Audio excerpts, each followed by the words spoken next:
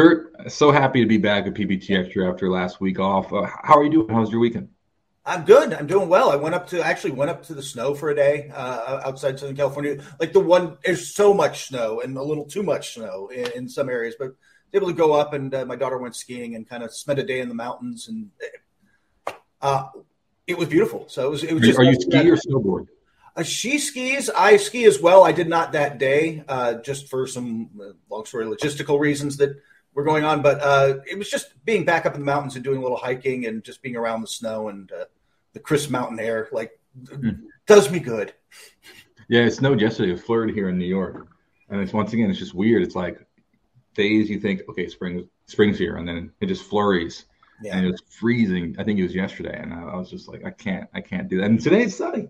So I don't know what's going on. I don't know what's going on, Kurt. What have you been? I mean, obviously you were in Brooklyn for the A10 tournament, but you've been. Yeah, I was covering a lot of basketball recently, and so it's been a lot of fun.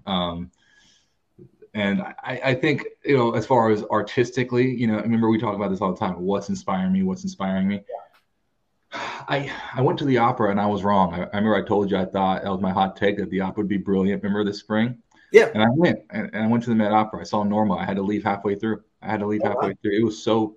I just couldn't do it. It was so disappointing and disheartening to me.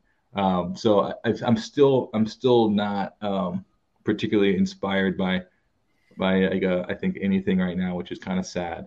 It's a little sad. But the opera, I was wrong. I was wrong about the opera. The concert I went to, I kind of forgot. We've done this for a couple weeks ago. Was out here the New Orleans Preservation Hall Jazz Band.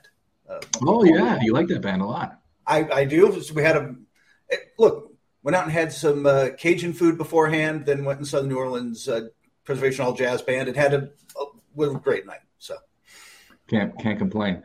So let's get into basketball since we have a lot to talk about. So let's talk about the Grizzlies. There was a time in which the Grizzlies appeared to be the best team in the West, or you could argue top two, for a long time. And then now Ja Morant taking this leave of absence, Brandon Clarke and Steven Adams out for the season. Where do they fall heading into the most critical part of the season, Kurt? Yeah, they started stumbling on the court when Steven Adams went out, right? Like they just missed the guy who does the dirty work, who sets the picks and is physical inside and provides. Brandon Clarke can do some of that, but he's the guy who's the big body in the paint that's and allows Jaren Jackson Jr. to come in flying around. Just boxes guys out, who just does those kind of things. And you could see how much they missed him on the court.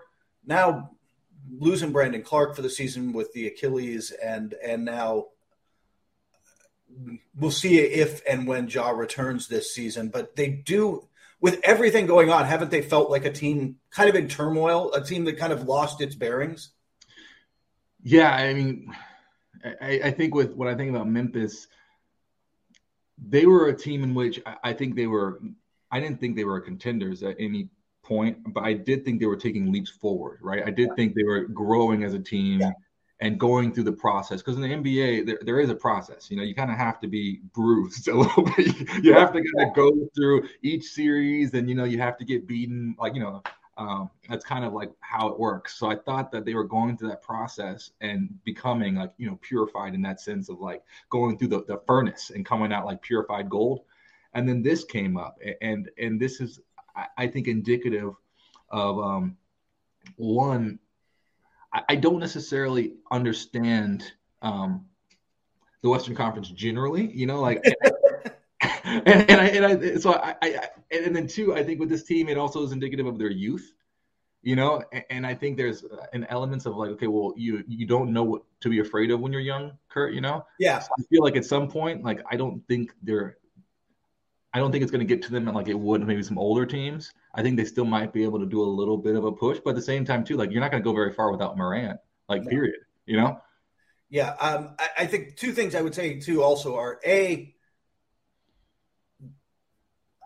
am glad that Ja is getting the help he needs, and I'm glad that the conversation kind of became, and especially around the Grizzlies themselves, it was not about punishment. It was about, hey, how do we get this guy to find the path he needs to be on? What kind of help can we provide? And he's now, he's in a counseling center in Florida. I don't know and nobody really knows if and when we'll see him this season or during the playoffs. But that's secondary, isn't it? Like what matters is him finding the path that's best for him going forward. And by the way, I still think you talking about them figuring themselves out and purifying and coming out, that doesn't just have to happen in the playoffs. I think that there's something to them as an organization and as players where when you were saying that, the phrase that came to mind was a Pat Riley phrase, which is make the most important thing the most important thing. Yeah. Focus on if you're going to be this basketball team, then make that the most important thing. And that seemed to get away from them. It gets away from Dillon Brooks, doesn't it? It seemed to get away from Ja. They kind of, don't you feel like this could be part of that learning process? It's certainly part of the learning process. Like I said, I think the team itself, you look at, okay, well, who's it built around, the foundations? Do you have alignment from ownership, coach, GM, all the way down? Are role players buying into the roles? You look at Dillon Brooks, clearly he has bought into his role as a role player. Like he understands what his job is, And I think from that perspective, I'll give you an example. Like Bruce Bowen for the Spurs, remember, his whole thing was like a Kobe matchup. Right? Like we need someone to lock down Kobe. And he, was that guy. He was a great defensive player and he was a knockdown 3-point shooter. Yep. And so I understand okay, well, what's your role? What is PJ Tucker's role on that championship Bucks team? So I think that's hardening to see that it's encouraging, right? When you look at the Memphis Grizzlies and okay, well, Desmond Bane understands his role. Jaren Jackson Jr. understands his role, and Dillon Brooks understands his role. Not only understands it, there was a huge piece in ESPN where he relishes the ability to get under people's skin. Like he relishes that role of being, public enemy number one. And so I think those are all encouraging parts as far as well, how do you grow as a team? But I do think the youth part, as far as trying to start rivalries or trying to, I don't understand that part of it. And that's kind of what I mean. I think it detracts from the professionalism of well, what is our goal? What's the most important thing? It's, it's to win a championship. Does that make sense? Yeah. And I agree that with the sort of manufactured, I guess, they did play the Warriors in a playoff series, and the Warriors privately, by the time they got to the finals last year, were like, yeah, the Grizzlies were a real problem for us because of the athleticism. Just they're so much more athletic than the aging Warriors were that they had been a problem. With Dillon Brooks, by the way, I like the Bruce Bowen comparison, but I think you hit the nail on the head. And by the way, I hadn't really thought of him like a PJ Tucker, but it's sort of the same thing, right? If you're going to be the defensive stopper, you've got to be able to be good enough on offense that I can't ignore you. It was the problem Matisse Thybulle had with the 76ers last year, which is, he's a great defender. He's great. We need him on that end. If I can ignore him and play 4-on-5 on the other end, I'm going to be able to slow you down. Dillon Brooks has to get to a point where his shot is good enough, where he is enough of an offensive threat that I can't ignore him. Because right now I can. And that's a holding. Those are the little steps. You don't have to be, like you said, don't have to be great at anything. If you can shoot 40% on corner threes and I can't leave you, that's enough, man. Yeah. Or you have to be the defensive player of the year, like Marcus Smart. You have to be a glue guy who's a defensive player of the year. I think Marcus Smart's another great guy to, as far as what is my role? You got Jason Tatum. Your job is not to score. Your job is to be a glue guy in the locker room, to be our emotional leader and support, and then, to be a defensive player of the year.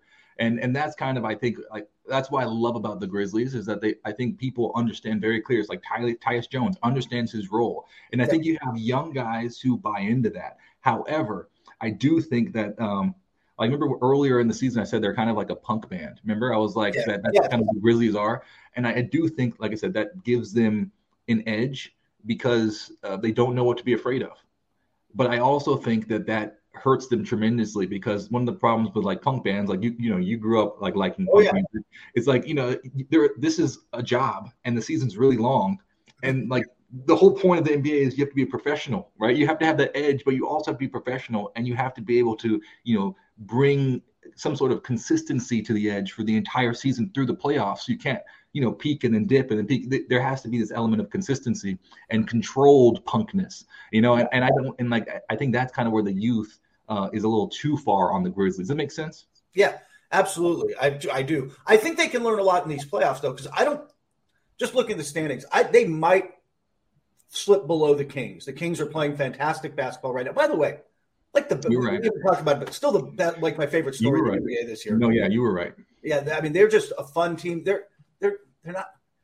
Things are going to shake out for them. Like I suddenly am like the conference finals. Like if they get somebody they can beat in the first round, then they get the stumbling Grizzlies without Ja, and like it's a deeper run than I expected for them. Yeah, and that said, I don't want to. We're not going into deep into Kings talk, but the Kings are on such a high that I can and playing so well that I can see them getting the 2 seed over the Grizzlies. But the Grizzlies, where the cushion they've built up there, and especially since the Suns are the 4 seed and they're missing Kevin Durant, and they're just treading water. I don't see anybody catching them. Like they're going to have a really good seed, and that gives them doesn't that still give them the opportunity for the kind of run they're hoping for?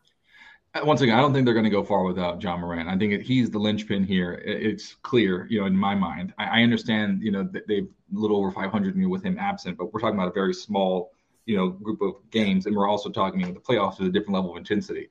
So, you need talent to win, and they need Ja Morant. However, you're right. I mean, look at right now they're sitting at 41-26. That's the record in the second spot. Kings 40-27. Suns 37-32, Warriors 36-33, Clippers 36-33, Timberwolves 35-34, then Thunder 34-35. So like everyone, and then the Mavs are right there, the Lakers are right there. Everyone's kind of stuck in the mid 30s. So you're right. As of this morning, as of us recording this, because I had been writing on this morning, 4 through 13 is all separated by 3 games in the West. Like it's insane how just if you have a hot week and a half.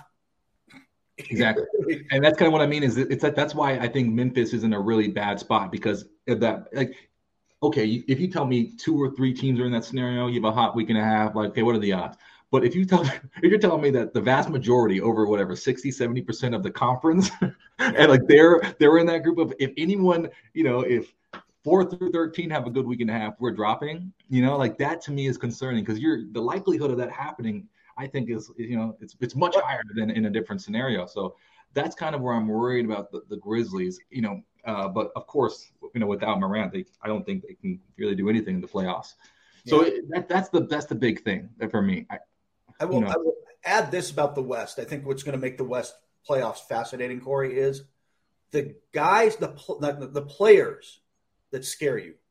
Stephen Curry, LeBron James, Anthony Davis, Kevin Durant sort of at 4, but Kawhi Leonard and Paul George, all are in the bottom. Luka Doncic and Kyrie Irving, all in that bottom half of the bracket. It is, you get that 2 or 3 seed, you have a potential real threat in the first round. Like it's not like the guys with the playoff experience that we keep expecting to flip the switch are going to be on the bottom half of that bracket. And they're all guys and teams who know how to win on the road. It's going to make the West hard on teams like Memphis, who are going to earn this home court, but then they're going to draw somebody really good in the first round, regardless of where they land. Also, with the whole, I want to bring this up before we move on. We're talking about how the rivalries and all that jazz with the Memphis Grizzlies. In my opinion, do you remember those Spurs teams that played against the Grizzlies? Actually, remember with Marc Gasol and Zach Randolph and Mike Conley, and how it was like, what the grit and grind Grizzlies. Yeah, and there was like always. I remember being a Spurs fan. I mean, my whole life, but at that time, it was so interesting because it was like we're the number 1 seed, and this 8 seed, like it's just a matchup issue, and like at any given moment, like they could kind of like knock us off, which was really frustrating.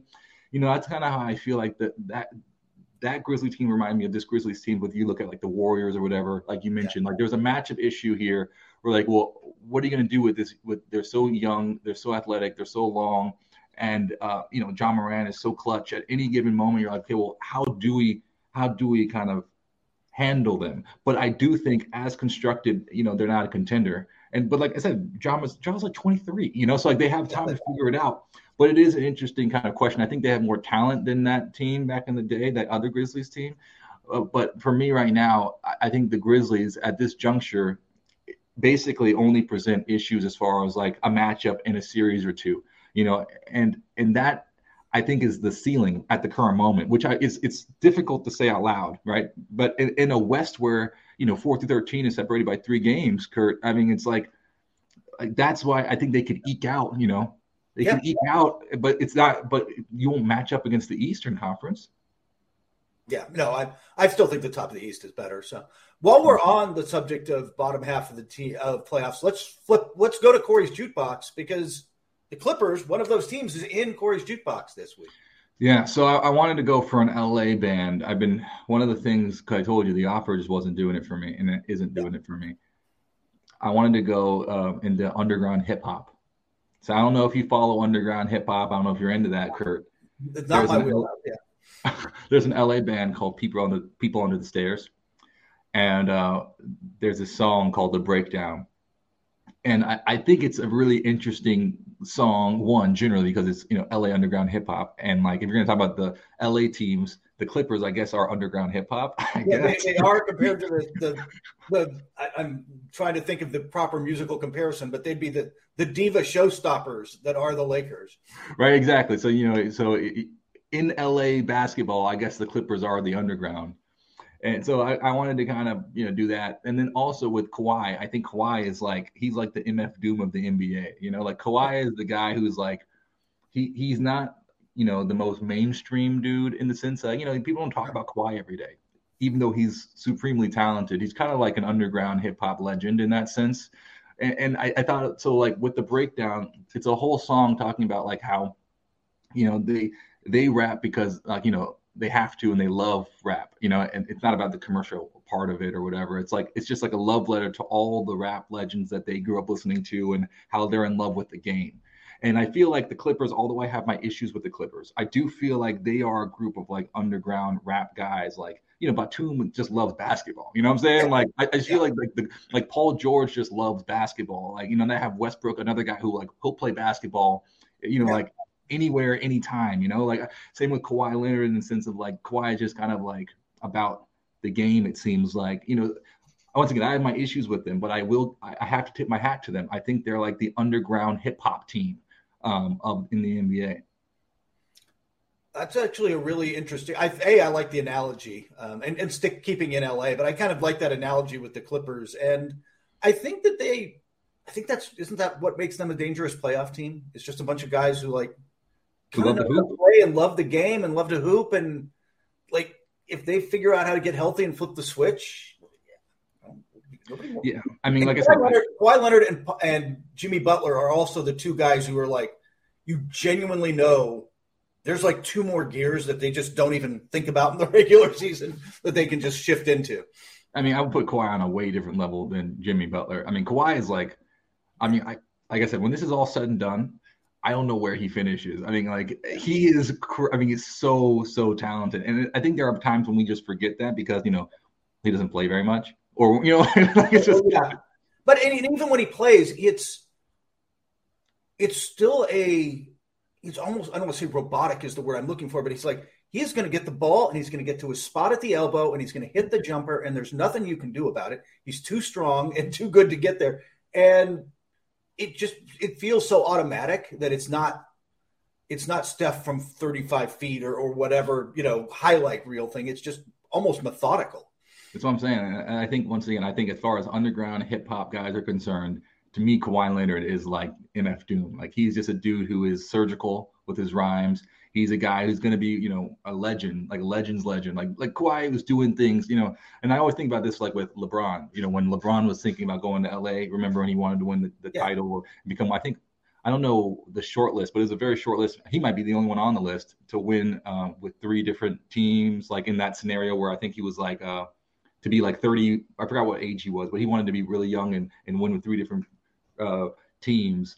And I was thinking like Kawhi would be finals MVP, right, with each of them.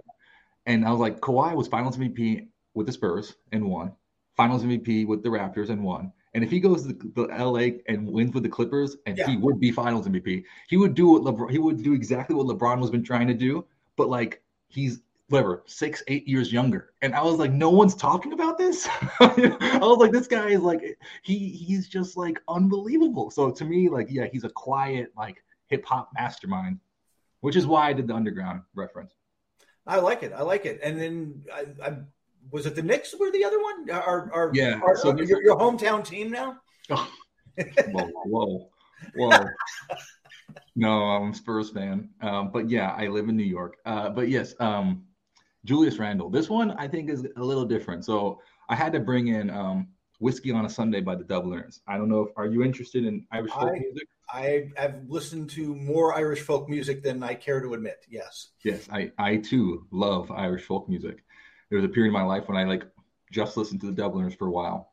Uh, Great band. and I so yes, for me, this is one of my favorite songs by them. I think it's like a masterpiece. I think it's a great song. And the other thing is, this song is about this guy who had a sideshow, and he would just do the same little song over and over again. And then he ended up dying, and like all the stuff, like his, the boards and the puppets he used for the sideshow ended up like going to mend the back door, and everyone forgot about him. But then he could hear the ghosts, like singing the song late, after he died. And it's just about like this guy who basically had milk every day, but then he had whiskey on a Sunday, so he was really excited, for Sundays. Just super, super the Dubliners. And to me, that's kind of like Julius Randle. Like I feel like the Knicks are good again. Yeah, they are. And they're good again. They're sitting in the 5th spot in the Eastern Conference. They're a playoff team, and this is a very competitive Eastern Conference. Yeah. So and I thought it was a flash in the pan. I didn't think they'd be able to sustain it. And I understand he had a great All-Star season, and then kind of dipped, and then now he's kind of brought it back. He's playing really well for them, and this team has matured. And Julius Randle is a guy. I remember when he was in LA. Going from where he was in LA to where he is now, like leaps and bounds better. Like every day, every year it seems like he matures. And I think with New York fans, because I think he's going to end up being like that guy who like did the sideshow, and like he's going to retire. Everyone's going to forget about him, and then they're going to remember, like the great Knicks teams, or like the moments where they're like, oh, remember we were a good playoff team, and they'll finally give Julius Randle his due. But I think right now, I think people are still sleeping on him. So that's kind of what I mean. I think, does that make sense? I wanted to kind of bring in that little. I think that makes sense in the sense that he's part of the foundation that has turned this into a team where a star player would want to go now, which I don't think they were. In fact, I don't think they were. They were not 4 years ago, right? Like they couldn't get meetings with Kevin Durant and these guys. Now, I mean, they didn't get Kevin Durant obviously this time around, but like you'd have to think about it, because if you're a star and you think, man, I could be additive there. If I go there and I'm playing with Jalen Brunson, and maybe if Julius Randle has to go out in one of, I don't, who knows who this player is. We're not going to spend time speculating about what player goes where, but maybe he goes out, or maybe he's just the guy who helped, like you said, lay that foundation and then kind of gets forgotten about because star X comes in to New York finally and lifts them where they want to go. But he will have laid that foundation. I think that's actually a really great analogy. Yeah, and then whenever that time does come, when they're back in the finals, or they ever do lift up a banner, if they don't mess it up, then I do think every time you talk about that, you're going to have to remember the foundation that Julius Randle laid in that team, and and his leadership. And you're, like I said, like, oh, you're going to it's going to sing again. The ghost will sing again in that sense.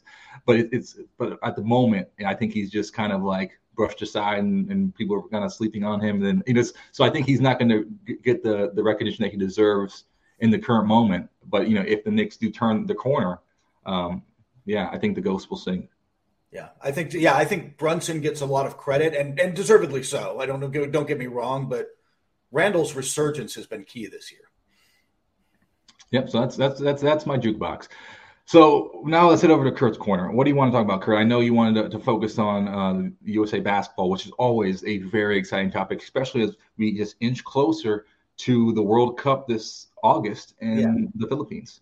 Right. It's World Cup, and then we're a year out from 2024 in Paris and the Olympics. So, Grant Hill, the new head of USA Basketball, took over for Jerry Colangelo, met with reporters this week and talked about things, and talked about how his philosophy, and not only his philosophy, but also where the program is and where basketball is got to be different than it was, when 2004, when I think, was it 2004? Well, 2004, after the loss in the Olympics, when Colangelo and Mike Krzyzewski kind of took over the program, one of the things they instituted was, hey, if you want to play in the Olympics, which is still here in the United States, that's still the thing everybody wants, right? Everybody wants the gold medal on the resume. They want to be part of the dream team. Plus, just for pure marketing reasons, the Olympics draws. If you're trying to promote your brand, your brand in your shoe, the Olympics are a better spot than the World Cup. It just is, right? So he's got one of the rules that they put in was you got to play in a World Cup. We got to have consistency. You got to play in the World Cup before you can play in the Olympics, and we're going to do. Brent Hill's not doing it that way, and he's basically came out and said that the players aren't going to do it. Today's players would not commit to both. Part of that, frankly, is FIBA's fault because FIBA moved the World Cup to 1 year before the Olympics and as an Olympic qualifier. So if you want to be one of the, I think it's only 12 or 16, 12 teams that are, you were there, 12 teams in the Olympics. Like it's not like 32 teams you have to go to the World Cup in basketball, but it's only 12 in the Olympics, if I'm remembering the number right. So they're using the World Cup as a qualifier now for the games. But because they're back-to-back years in a rest and recovery world, you're not going to get Kevin Durant or LeBron James or Steph Curry or the biggest stars who are still great contributors and might want to play in Olympics. They're not going to commit 2 straight summers to the program. They're not going to work out all through the summer 2 years in a row. So he's kind of gotten away from it. He's going to go with, hey, there's no tryouts. We're going to pick the 12 players. He's been in conversations with people that we're going to pick the 12 players and they're going to go to a training camp in Las Vegas and play against some younger stars. And we'll go from there. And it was an interesting conversation. I mean, are you good with those kind of changes, Corey, or do you think it should be a little more traditional with tryouts and trying to develop that continuity? No, I don't like it, but I will say I understand why. I understand why. This I think is being reflexive, to the type of players that are in the program, right? You're catering at a certain point. If you're an organization, you have to, cater to, the people that work for you or partner with you. And I understand that this is the way to go forward in that sense. Yeah. I think the other thing that they'll be still good about, which is, or at least I hope so, is, hey, I'm going to go get, let's go get 5 or 6 stars. Let's put Ja Morant in there for fun and put, maybe Curry wants to go or KD's always, I don't know if he'll keep playing. KD's been great on that stage. You can go get name your superstars. You go get your superstars, but they've been really good in the past about, and I know they've had conversations with Kevin Huerter. Like, hey, Kevin Huerter's going to be great you put him in an international setting where he can just bomb threes from a shorter line. He's going to destroy people. The USA Basketball was smart about getting, hey, we need a guy who can defend. We need thinking through how the team would play internationally. We need stretch bigs. Kevin Love was, and Carmelo Anthony played that role for years. There's plenty of them now. You've got to go find those guys, right? Yeah, I think from my perspective, I don't know. I'm just kind of old school in this sense that, I think the recipe, the blueprint is pick the best players and let them play and make it very competitive, right? I think that's that's the blueprint. However, if the best players don't want to play, and this is kind of what I mean is I understand, okay, maybe you give people like Keldon Johnson was on the Olympic team, and like Zach LaVine, maybe you give them opportunities. JaVale McGee was on the Olympic team, so maybe we can open up the scope a little bit and allow, like you said, Kevin Huerter to pursue that Olympic dream, which is cool. But like I said, I think ultimately, what is the blueprint? I think they're getting away from the blueprint, but largely because these players are brands. Like that was how you started off this Kurt's Corner, is if you want to amplify your brand or sell your shoe. And I think that's not what the Olympics are about, one. And then the second thing I think is this idea of, well, if you are that big, if you're that big of an enterprise, if you are a corporation, it's worth hundreds of millions of dollars, I think that can almost be like, how you have like the institutional lethargy, where you're like, a gallery can do an art show in whatever a couple months, but it takes a museum a few years just because it's the size of it. I think you're having that same issue with these guys where it's like you have to talk to the PR guys and the agents, then the business partners, then you have to do all, and then the sponsors, and then it's just like this whole, it's just a contingent. It's just like, well, we just want to play basketball, Yeah. like let's just play basketball. And so I think that is the issue that I have with getting too big. It's hard to just do the thing that got you there in the first place, which is just play basketball.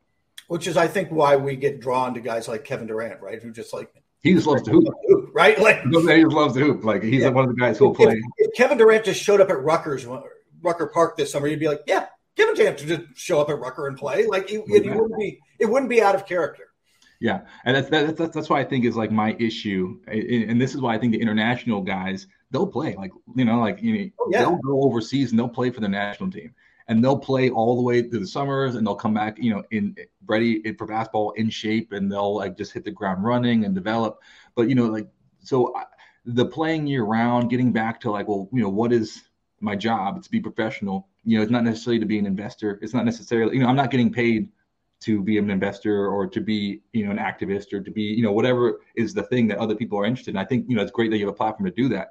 But as far as strictly basketball speaking, I do think that getting too big can present, a lot of obstacles and give that institutional authority. And now the USA basketball team has to figure out, like, how do we combat that and not get into another scenario and be like the 1988 team, Kurt, remember, that got bronze and ended up having to then reboot everything and then pick the guys and do the dream team. Like that was not because, we should get Michael Jordan to go play basketball. It was, we had to do that, right? Like we got embarrassed on a world stage as a country. Remember, this men's team, they've won, like you look at how many teams have won since that 1988, like it's like Argentina, right? Like it's like the only one. It's Argentina. The Manu Ginobili team was the only one. Right. So that's what I'm saying is like, if we get into a scenario where like, the team slips because everyone wants to be a brand and then it's going to go back to, we have to create a new dream team. I think that'd be an issue. And the margin is much smaller, even than certainly when it was in 1988. I mean, France is good. Spain, good. It took a lot for the U.S. to beat peak Spain a couple years in a row, right? Like when they had both Gasols and Fernandez and Ricky Rubio was like all the guys they were just deep with good players. France is that way now. You've got Luka in Slovenia. There's a bunch of Serbia's really good with Jokic. Like there's just really good international teams. And if the U.S. can't roll out the JV team and win the gold anymore, like you better bring it. And I'm curious. Yeah, I think this is part of that adjustment. I think this is Grant Hill saying, this is what I've got to do to get guys. So, like I said, we'll see. We'll see how this plays out. I'm keeping a very close eye on it, Kurt. Well, you and I both, we work at NBC. We'll be watching a lot of it, but then watching this at the World Cup. But we should talk about where the passion is for the next couple of weeks. The NCAA tournament's coming up, man. March Madness. I know it's here. Do you have did you fill out your bracket? What do you think? I have not filled out a full bracket yet. I kind of got to get to that today, I guess. But I'm wearing the UC. UC Santa Barbara gear today for the people watching on NBC Sports or YouTube and not on not listening to this podcast. I am wearing my quarter zip. As a suburban dad, I'm required by law to have a lot of quarter zips. UCSB jacket for my daughter who goes there, but we've been rooting for them all season. Because of them and because I live near Long Beach State, I watch like Big West basketball is kind of weirdly my escape. It is if I just want to go watch a game and have a beer and not have to think about writing out of it or talking to the coach afterward or everything that comes with the job of writing about the NBA that I love, but it is a job at times. If I just want to have a beer and watch a game, I can go over to Long Beach State. And so I watched a fair amount of Big West this year, and this was the best team. Santa Barbara was the best team. It's not just that my daughter goes there and I'm kind of invested. They move the ball, they shoot, and Baylor is a bad defensive team. And so that's the Friday game. I want to say 1:30 Eastern. It might be 2:30. 1:30 or 2:30 Eastern. This could be one of those matchups where Baylor is in for a little bit of a surprise because this team moves the ball, shoots the ball, brought back almost all their starters, has a guy who's going to play internationally, and can get into the paint. Santa Barbara is going to be a problem for Baylor. So anyway, I'm all in on Santa Barbara. Yeah, I think there are going to be a lot of interesting upsets on the men's side. I think the men's side have been just so like it's been hard to follow. I think the only two consistent teams have been the Houston, who now Marcus Sasser's injured, right, and then Purdue. And so like for me, like those are like the only two that have been really consistent all year long at the top. And then everyone else, like Alabama, I think is surging. I think they'll make it to the Final Four. I think Kansas will make it to the Final Four. I think they'll probably repeat, and that's my personal opinion. But like all the other top teams, like, I've seen enough teams this year be in the top 10 or 15, then drop out and then somehow get back into the top 10. It's kind of been crazy, Kurt. So I do think there's going to be a lot of really great upsets. I think there's going to be a lot of madness this year. But my Final Four, I think Duke is actually going to upset. Duke's good, yeah. Yeah, I think Duke is going to upset Purdue because they're in the same quadrant. I think Duke's going to get as much as I know everybody's high on them. They're going to have the collegiate player of the year. I think Purdue's beatable. That's what I'm saying. And that's what I mean is that, like, it's kind of confusing a little bit, men's basketball this year, where I'm like, I don't know. Like, the two most consistent teams, I think Houston's very beatable right now, obviously. That's, by the way, the betting favorite for people watching at home. Yeah, I mean, I think because Houston's in the same bracket as Texas and Texas A&M. And I think Texas is playing really well. Like, so I think a Texas team will get out of there, and I think it's going to be University of Texas. And like I said, I think Purdue is going to get upset by Duke, which is like peaking at the right moment, man. For me, the women's side is not nearly as variable. For me, it's like who's coming second to South Carolina. Yeah, exactly. They are such a Wooden-esque type of juggernaut where you're like, you're looking for who can upset them. But hey, you're Iowa. Yeah, I mean, Iowa's in the same quadrant as Stanford, and Stanford. I mean, I think they've won 2 championships in the last 3 years. Yeah. So you got to, I mean, but they did get upset by UCLA in the conference tournament. So like, I do think Stanford is a little weak right now. I think Iowa is playing out of their mind. Helin Clarke, I think her conference tournament was crazy. And I think that team, you're talking about returning stars from UCSB, like that team is deep. They're all vets, and they've been through that kind of the ringer. I think that they could upset Stanford and end up going to the Final Four, but they're going to have to play against South Carolina. And that's tough. And then on the other side, Virginia Tech, 11-game win streak. They look really great. Indiana is number 1 seed. So like I think there's some teams that are interesting, but no one, in my opinion, can beat South Carolina. I think UConn is going to get to the Final Four, despite all the injuries. I do think they'll do the same thing they did last year and somehow get to the championship game. Yeah, I'm with you. Ultimately, I think the team that beats South Carolina is South Carolina. If they're playing well, I don't know who touches them. Yeah. So anyway, that's the bracketology by Kurt and Corey. So we'll see if we're right. Mortgage. Go for it. Yeah. We'll see if we're right. I mean, but anyways, Kurt, always a pleasure to talk basketball with you. If you want to know what Kurt and his team are up to, why don't you just go over to NBCsports.com/NBA. It'll all be there for you. Kurt, looking forward to next week. Looking forward to it.